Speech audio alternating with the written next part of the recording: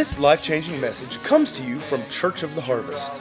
It's our prayer that this message will inspire your life and bring hope to your future. If you're new with us, we're just a family. We love God, and because we love God, we love people, and we serve the world as the hands and feet of Jesus. And we meet together in the community in small groups throughout the week, but we love to come together on Sundays when we can worship the Lord together corporately. If you're part of the Harvest family, what is our purpose? To make, grow, and equip followers of Jesus to fulfill their God-given purpose in life. And we do that through, number one, community. It's important. Number two, and number three, outreach. Guys, I'm so thankful that we have a family to come together with.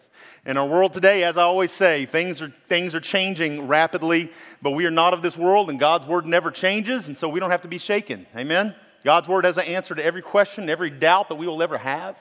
So we have got to seek after him and know that we do not have to be shaken. 14 weeks ago, we started a message. We started a series on Paul's letter to the church in the city of Ephesus that he helped found. And his point was to teach them and to reinforce them who they were in Christ, who they are in Christ Jesus. How many of you know that's very important? He does that through the first 3 chapters.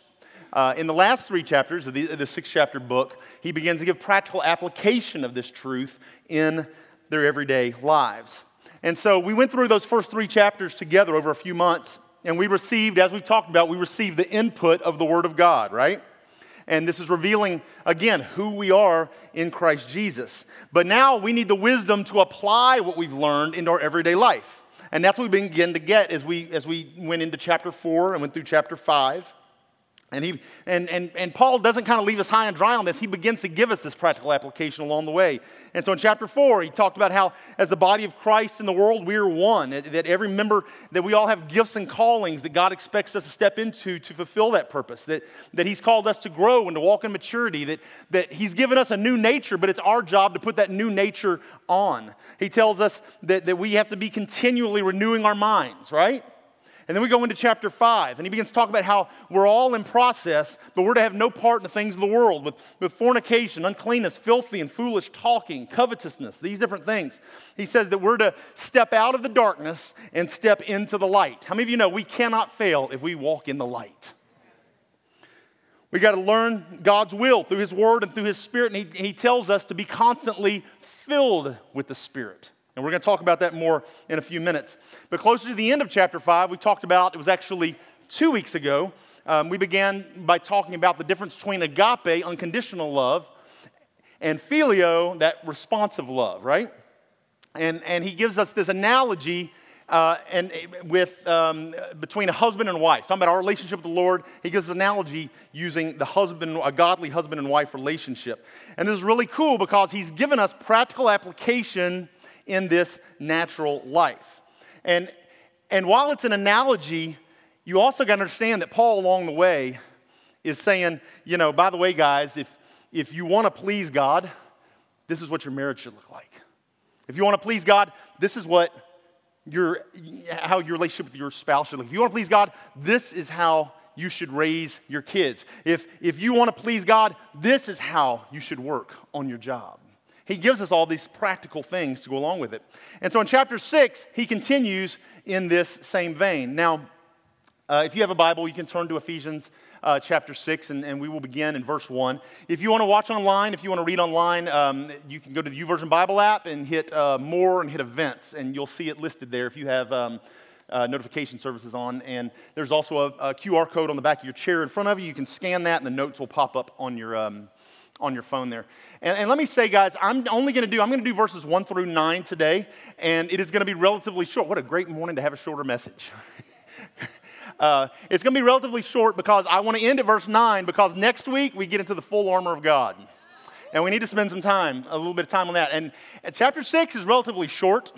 And it's almost too short for 2 weeks, but it's too long to try to push into one. So we're gonna just hit these. It's just a few practical points. I've got 4 points today that I'm going to give you that he makes in these first 9 verses, and this will speak to all of us wherever we're at. But I want to read these first 9 verses all together, and then we'll break it down here in just a couple minutes. But it begins: "Children, obey your parents in the Lord, for this is right." All the parents, amen. How many of you are kids out there and your parents, like mine, made you write that 100 times, more than a couple times in your life?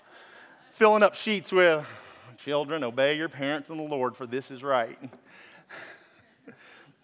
Verse 2, he says, honor your father and mother, which is the first commandment with the promise, that it may be well with you and you may live long on the earth. And you fathers, do not provoke your children to wrath, but bring them up in the training and admonition of the Lord. Bondservants, be obedient to those who are your masters according to the flesh, with fear and trembling and sincerity of heart as to Christ. Not with eye service as men pleasers, but as bondservants of Christ, doing the will of God from the heart. With good will, doing service as to the Lord, not to men, knowing that whatever good anyone does, he will receive the same reward from the Lord, whether he is slave or free. And you masters, do the same to them, same things to them. Give up threatening, knowing that your own master also is in heaven, and there is no partiality with him. So guys, he's talking about living a life that is pleasing to the Lord in this natural world, and living a victorious life. Who wants to live a victorious life in here? He's given us steps to fulfill that. We live in the earth, and we are to make a difference, and we are to prosper in the earth. People think, well, all that applies when I get to heaven. No, it's right now. Right now. You have purpose, and God wants to prosper you in everything you put your hand to. How many of you know that every one of us is called into full-time service for the Lord? We tend to think it's just a few people out there. It doesn't, guys, the Bible doesn't say pastors and clergy go into all the world and make disciples, does it? Not at all. Just because a person is not a pastor or a teacher or a prophet or an apostle or whichever one I just left out, just because of that doesn't mean that you are any less called to full-time ministry than the person who stands in the pulpit or the person who teaches on TV or the evangelist who's out there winning thousands. You have the same calling. Amen? When you go to work and you do your job as unto the Lord, you are in full-time service for the Lord. And you will be rewarded accordingly. Obviously, you're going to get a paycheck when you go to work and you do it as unto the Lord.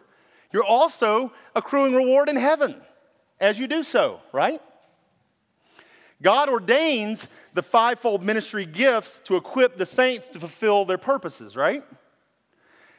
But how many of you know that God saves the businessman, the businesswoman, to reach the business people in the world? God reaches students to reach students. God reaches factory workers to reach factory workers. Whatever you may be, wherever he's called you in this life.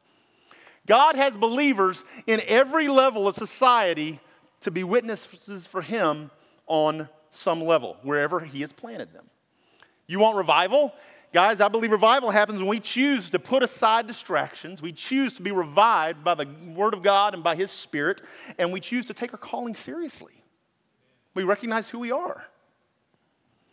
And I was thinking, putting distractions aside, how many of you know that's huge in the world today? If people say, everything today is the same, people are dealing with the same sins, the same issues as they were 1,000 years ago, that's true. But I think we have many more distractions today than there have ever been in history. And we've got to be careful of things that we're allowing to take our attention. The victorious life is lived by being filled with the Spirit of God. And I'm going to make a statement here that I think I'm going to put on the screen, and some of you may need to write this down, but I want you to think about this. How you live your life has everything to do with what is filling your heart. How you live your life has everything to do with what you have filled yourself with. The things that are coming out of you, you go, why am I like that? I just hate it when I respond that way. It's because of what you've filled yourself with, right? Remember chapter 5, verse 18 said, don't get drunk with wine. That is dissipation, but be filled with what? The Holy Spirit. What are you filling yourself with? We're not to be under the influence of the spirit of the world. We're to be under the influence of the Spirit of God. How many of you know there are a lot of things that in this world that we can let into our heart that will be very detrimental to us? Will keep us from what God's called us to. If we choose to input what the world says in our lives, it's going to have a negative effect. The way you live your life has everything to do with what you take in and what you fill yourself with. So Paul wants us to see that living by the Holy Spirit, living by the Spirit will impact every area of our natural lives as well. So he starts talking about all these natural things. It's very practical, and it's important because how many of you know, especially as Americans, we're really good at compartmentalizing our lives. My church life, my work life, my friends, my social life, my family life, all these different things. Problem is that leaks into our relationship with the Lord as well. Many times we go to church and we feel like because we go to church and we feel like maybe we have a relationship with God there, everything's okay, but we don't have a relationship with the Lord anywhere else in any other part of our life. We think we can have a relationship with God that looks very God-honoring at church or with a group of friends or whatever it may be, but then live a life that's not God-honoring the rest of the week. But being filled with the Spirit of God affects your relationship with Him to the point that you begin honoring God in your marriage. You begin honoring God in your relationships. You begin honoring God in how you raise your children. You begin honoring God in how you work. It applies to every area. And we're going to talk today in this, what we saw in verses 1 through 9. He talks about children and parents. We're going to talk about employees, and we're going to talk about managers. But all that to say, being filled with the Spirit should impact every area of our natural life. Part of that is just bearing fruit, right? If we've been born again and we're walking with the Lord, it should begin to become obvious, right? Because it should begin to come out in every area of our life. If you've been a Christian for 5 or 10 years and nobody around you knows you're a Christian, you might need to go back and look at whether you really surrendered your life to Jesus in the first place, right? 4 things that I get from Ephesians chapter 6 that I want to mention real quick. First thing he mentions there is honor your father and mother. Number 1, honor your father and mother. So verses 1 through 3 again. Children, obey your parents in the Lord, for this is right. Honor your father and mother, which is the first commandment with promise. What is the promise? That it may be well with you and you may live long on the earth. Now, some of you heard the message that I did 2 weeks ago when we talked about husbands and wives.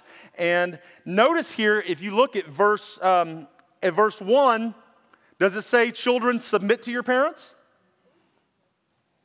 What's it say? Obey your parents. Now, 2 weeks ago, we talked about the difference between submission and obedience. That submission is an attitude, obedience is an action, right? He says, children, obey your parents. He says, just obey, right? And why would that be? Well, submission requires knowledge and wisdom. To have that right attitude, we've got to understand things. How many of you know our children, from the time they're real young, they don't have a lot of knowledge and wisdom, right? We didn't. When we were young, we were little, right? Children don't know enough to submit, so they're simply commanded to obey. Understanding will come to them through maturity as they grow, and they will learn to submit and to honor through this. But as parents, remember, the responsibility goes back to us. As parents, we are required by God to properly train our children up in the ways of the Lord, right? Starts with us. And to train them in the Word, we need to know the Word, right? But how many of you know that obedience is contrary to the nature of children?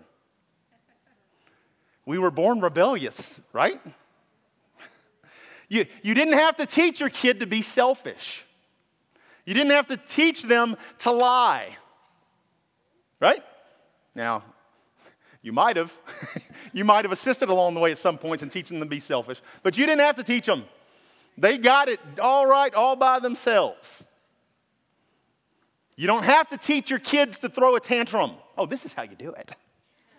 No, they do it just fine with no training whatsoever, right? A child is disobedient, selfish, and self-centered because it's their nature, right? I'm going to read you something.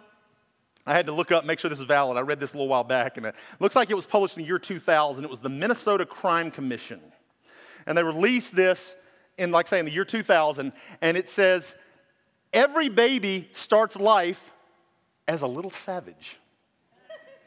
He is completely selfish and self-centered. He wants what he wants when he wants it. His bottle, his mother's attention, even his playmate's toy. Deny him these wants, and he seethes with rage and aggressiveness, which would be murderous were he not so helpless. They have no problem smacking somebody, poking them in the eye, biting them, right? He is dirty, he has no morals, no knowledge, no skills. This means that all children, not just certain children, all children are born delinquent. If permitted to continue in this self-centered world of his infancy, given free rein to his impulsive actions to satisfy his own wants, every child will grow up to be a criminal, a thief, a killer, a rapist. Relax, I'm not calling your sweet little baby a savage, okay? But how many of you know there's a lot of truth in that? A lot of truth. Children are utterly lost and selfish. That's why God gave them you through the ups and downs, right? And just like you, they're desperate for a Savior, right? So, as parents, we are commanded to raise our children in the ways of the Lord, and they are commanded to obey. And if children obey their parents, Paul says a blessing comes with it. What is the blessing? That it may be well with you and you may live long on the earth. Now, guys, that's huge because when it says it'll be well with you, the word well, the Greek word that we translate well means good and prosperous in every area of life.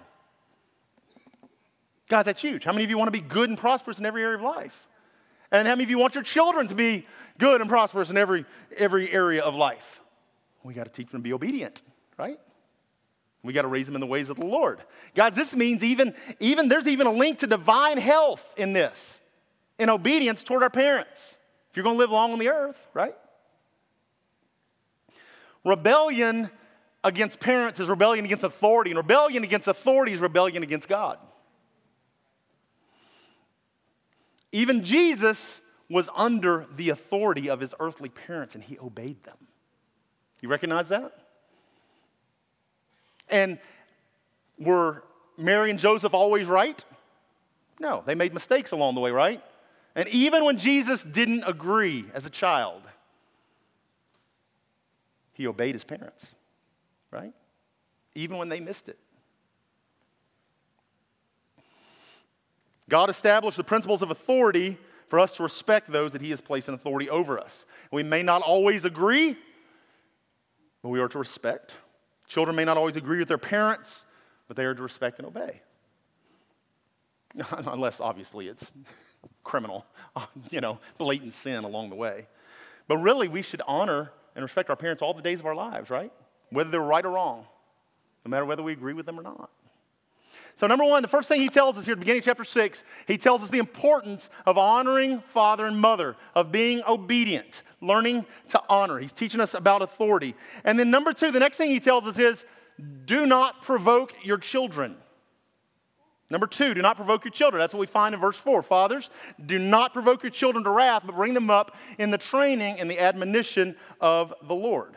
And it's interesting to me here that this is the instruction that Paul gives to parents, because how many of you know, as parents, we have authority over our children's lives, but we better be darn careful with that authority.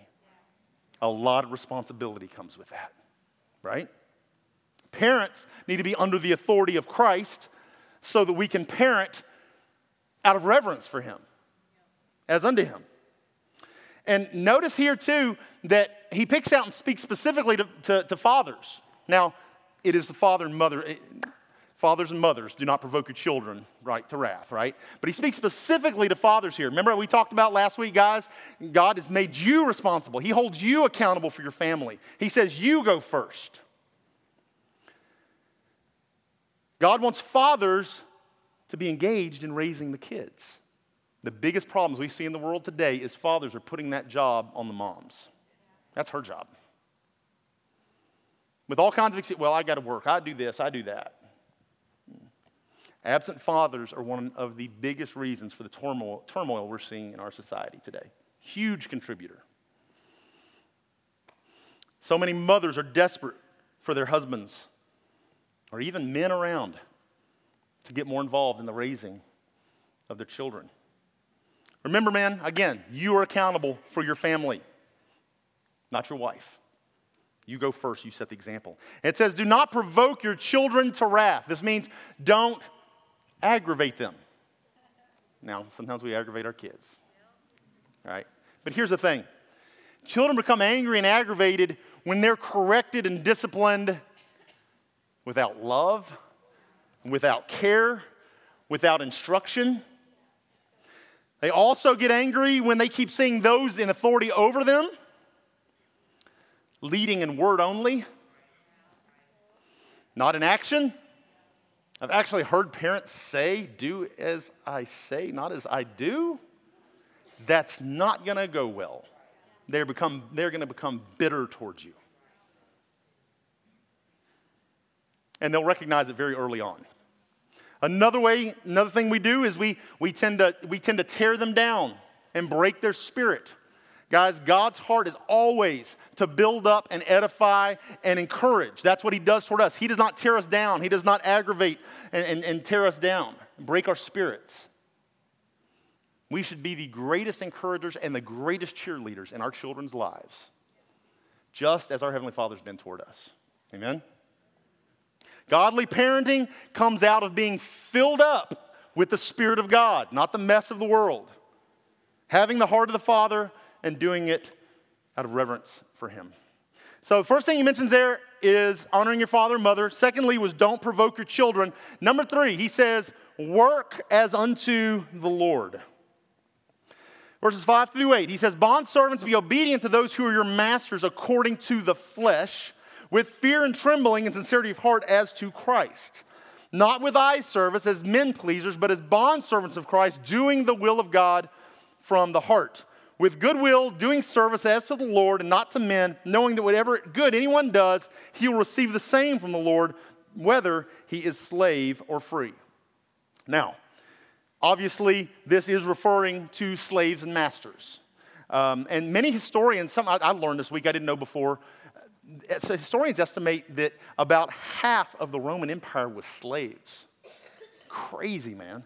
And they're coming to Christ in droves. But masters were as well. But praise God that, slavery is much more rare around the world today. But we need to look at this differently because he actually says bondservants. And many times bondservants in the Bible are people who they serve willingly. It's not because they were forced. They serve willingly. And that's who we are to the Lord. And so what we really need to do is look at this and equate this to our work, because that's what he talks about, the way you work, doing it as unto the Lord. And so we need to look, instead of servants and masters, I want to look at this as like employees and bosses, like labor and management. He said that your boss is your master according to the flesh. So this is the daily grind. You go into work and you're making a living, and there's somebody that you're responsible to, right? Somebody you're accountable to, somebody that's in authority over you that you're serving under. And it says here that there are masters according to the flesh. And so how many of you know our bosses have no right to dictate the spiritual matters of our life, right? If you come into a workplace and they're like, you're just too bubbly and you're always giving God all the credit and we just can't keep you here if you're going to continue, well, no, sorry. It's who I am. It's who God has made me. I'm a new creation. You can't work here if you're a Christian. Well, sorry. That comes first. I'm out. That's when you respectfully decline and you walk away. Paul's point is that Christians should be the best employers because our work is a reflection of our faith. If you call yourself a Christian, you're a horrible worker at work, you're giving the witness a bad eye, a black eye. I mean, you're making Jesus look terrible to those in that environment where God has placed you. Because we're working for Christ, we should be the most honest, hardworking people with the best work ethic. People who are Christians, they should be servant-hearted to those around them, always respectful to managers. We should be great workers with great attitudes. And how do you know, to even the unbelieving boss, that's highly valued. It's highly valued. One of the big difficulties back then, especially when you think of the terms of slaves and masters, but is also an issue today when you think of your work. How many of you know that some managers, some bosses are really hard to work for? Y'all ever had one of those? Makes it very hard to be submissive, to be respectful. But the good news is that we have God's word and our faith in Him, and we've been given principles that can help us to walk that out and to see these folks, see these in authority over us the way that God sees them. When you're doing your job as unto the Lord, you've got to recognize that God, first of all, called you to work productively, right? You should be producing in your workplace. God did not call you to witness when you should be working.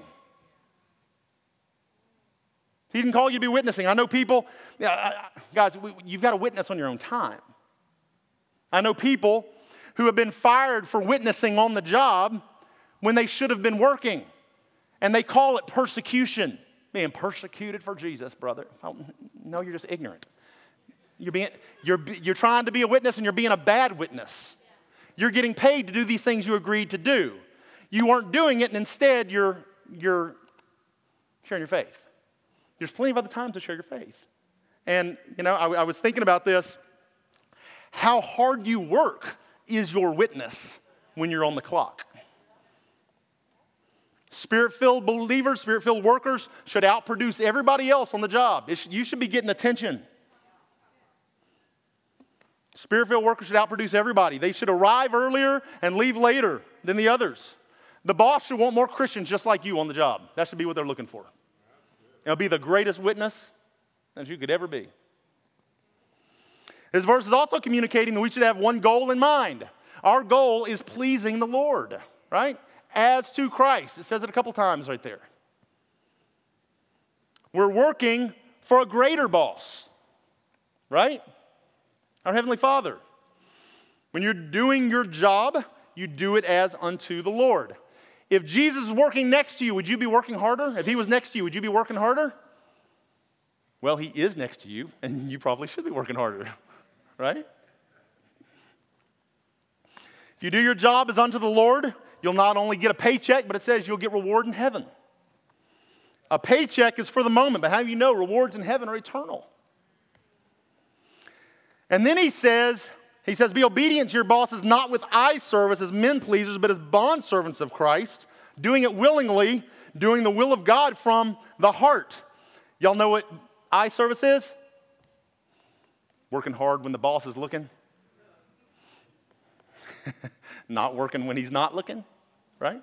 You ever heard somebody say, look busy, here comes the boss? You got the wrong heart. It's the wrong attitude. Your ultimate boss is watching. He is there, and we're to do it as unto Him. If you're really working to please the Lord, you will exert as much effort when the boss is away as when He's there. If you work to please the Lord, usually you'll please your boss. And realize this, guys, it's something else I added last night. I was just thinking, your boss cannot hold you back from getting promoted. Well, it's my boss. I should have gotten that raise. I should have gotten that promotion. Your boss cannot hold you back from getting a promotion God wants you to have. Right? We like to blame our bosses and those in authority over us for holding us back. Nope. It's not the way it works. Strong faith and maturity in Him believes, listen to this, that your success is in the hand of the Lord, and He is the one who blesses your diligence and your faithfulness and your character. Your boss can't keep you from getting promoted when God wants you to be promoted. One of the best examples we see of that is Joseph, right? What men meant for evil. I mean, one thing after another to this dude happened.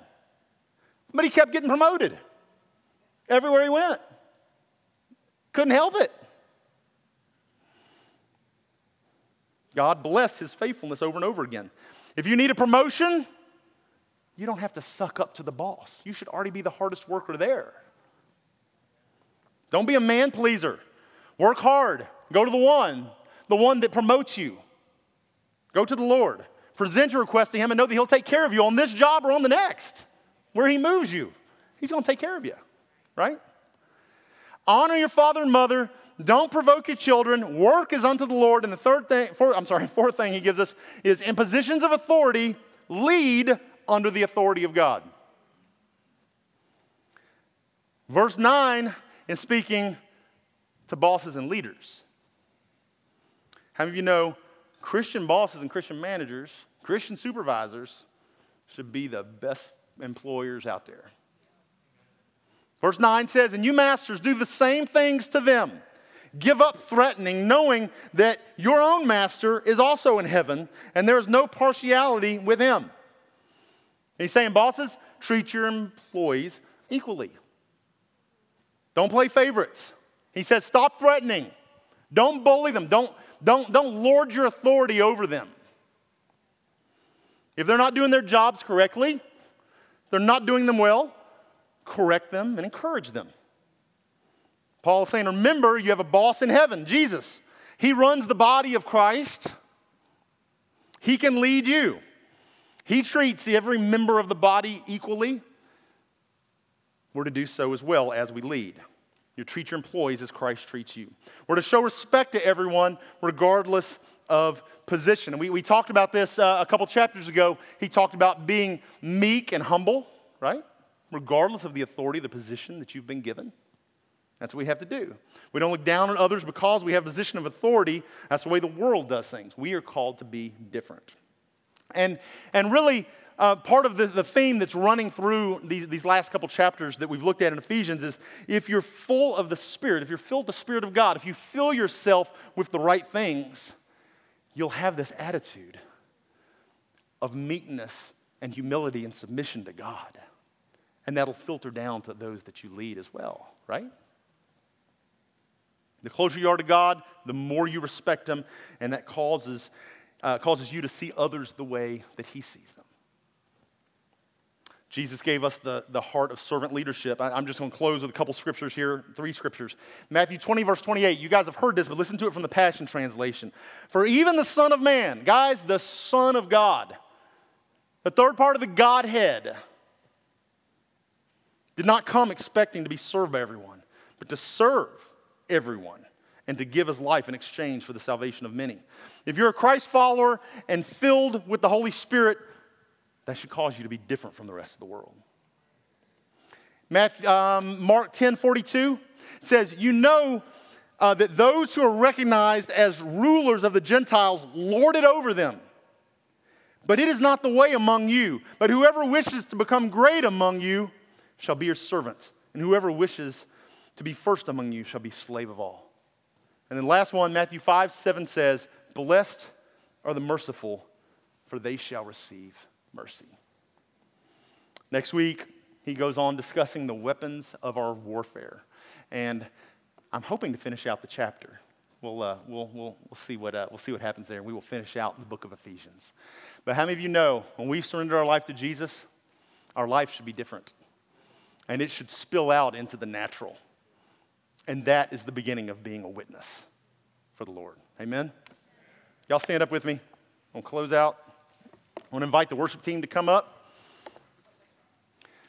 As we close, how many of you have enjoyed going through the book of Ephesians and just looking at it line by line?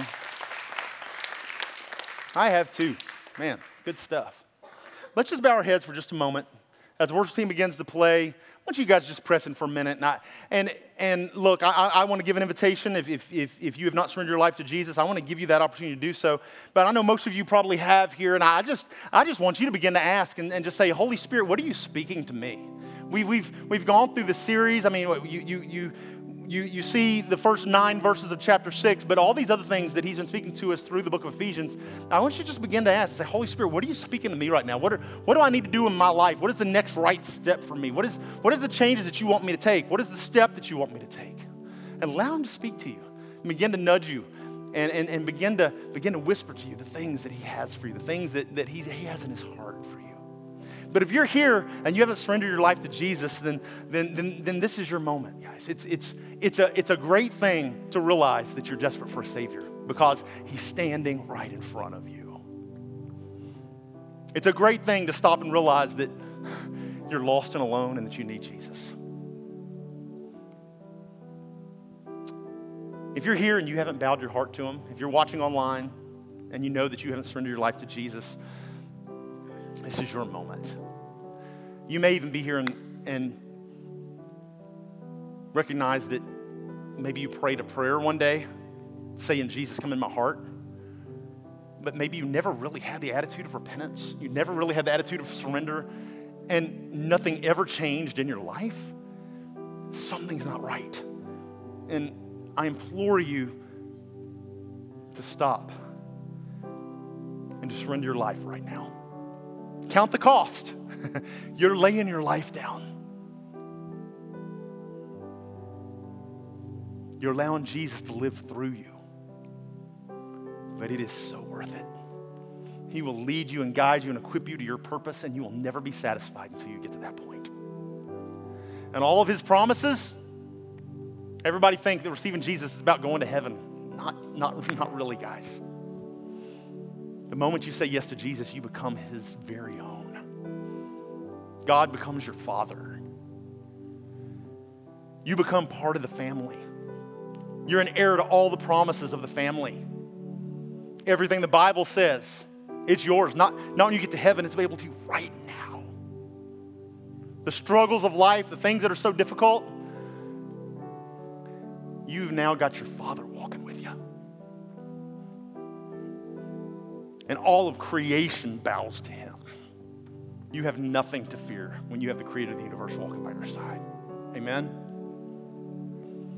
Every head bowed. If you're here and you would say, I need to surrender my life to Jesus today, or I need to rededicate my life because my life is not surrendered to him. If that's you, I want you to lift your hand up right quick. Anybody in this place that says, I need to surrender my life to Jesus today?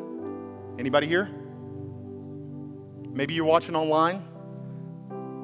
Whether it's today, whether you're watching live or you're watching a year from now, it doesn't matter. The Holy Spirit is speaking to you right now, even through these words, and he's right there in the room with you wherever you may be.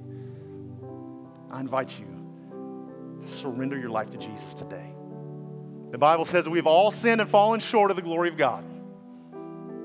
That brought separation between us and him. But Jesus went and paid the price for that sin.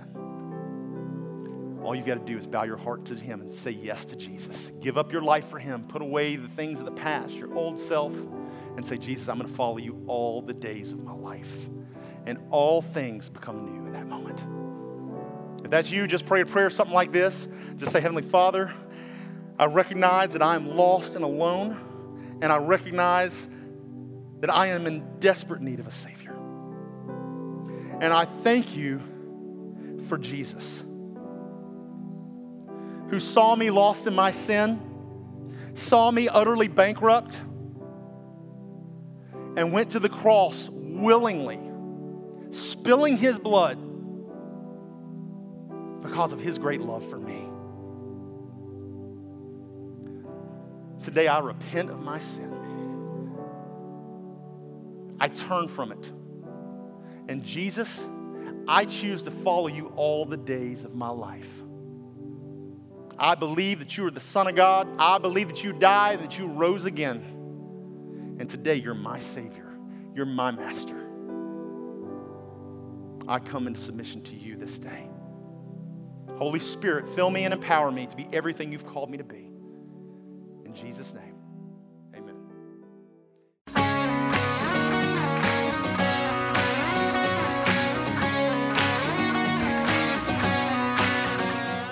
If you'd like to get more information about resources from Church of the Harvest, please check out our website at midsouthharvest.org.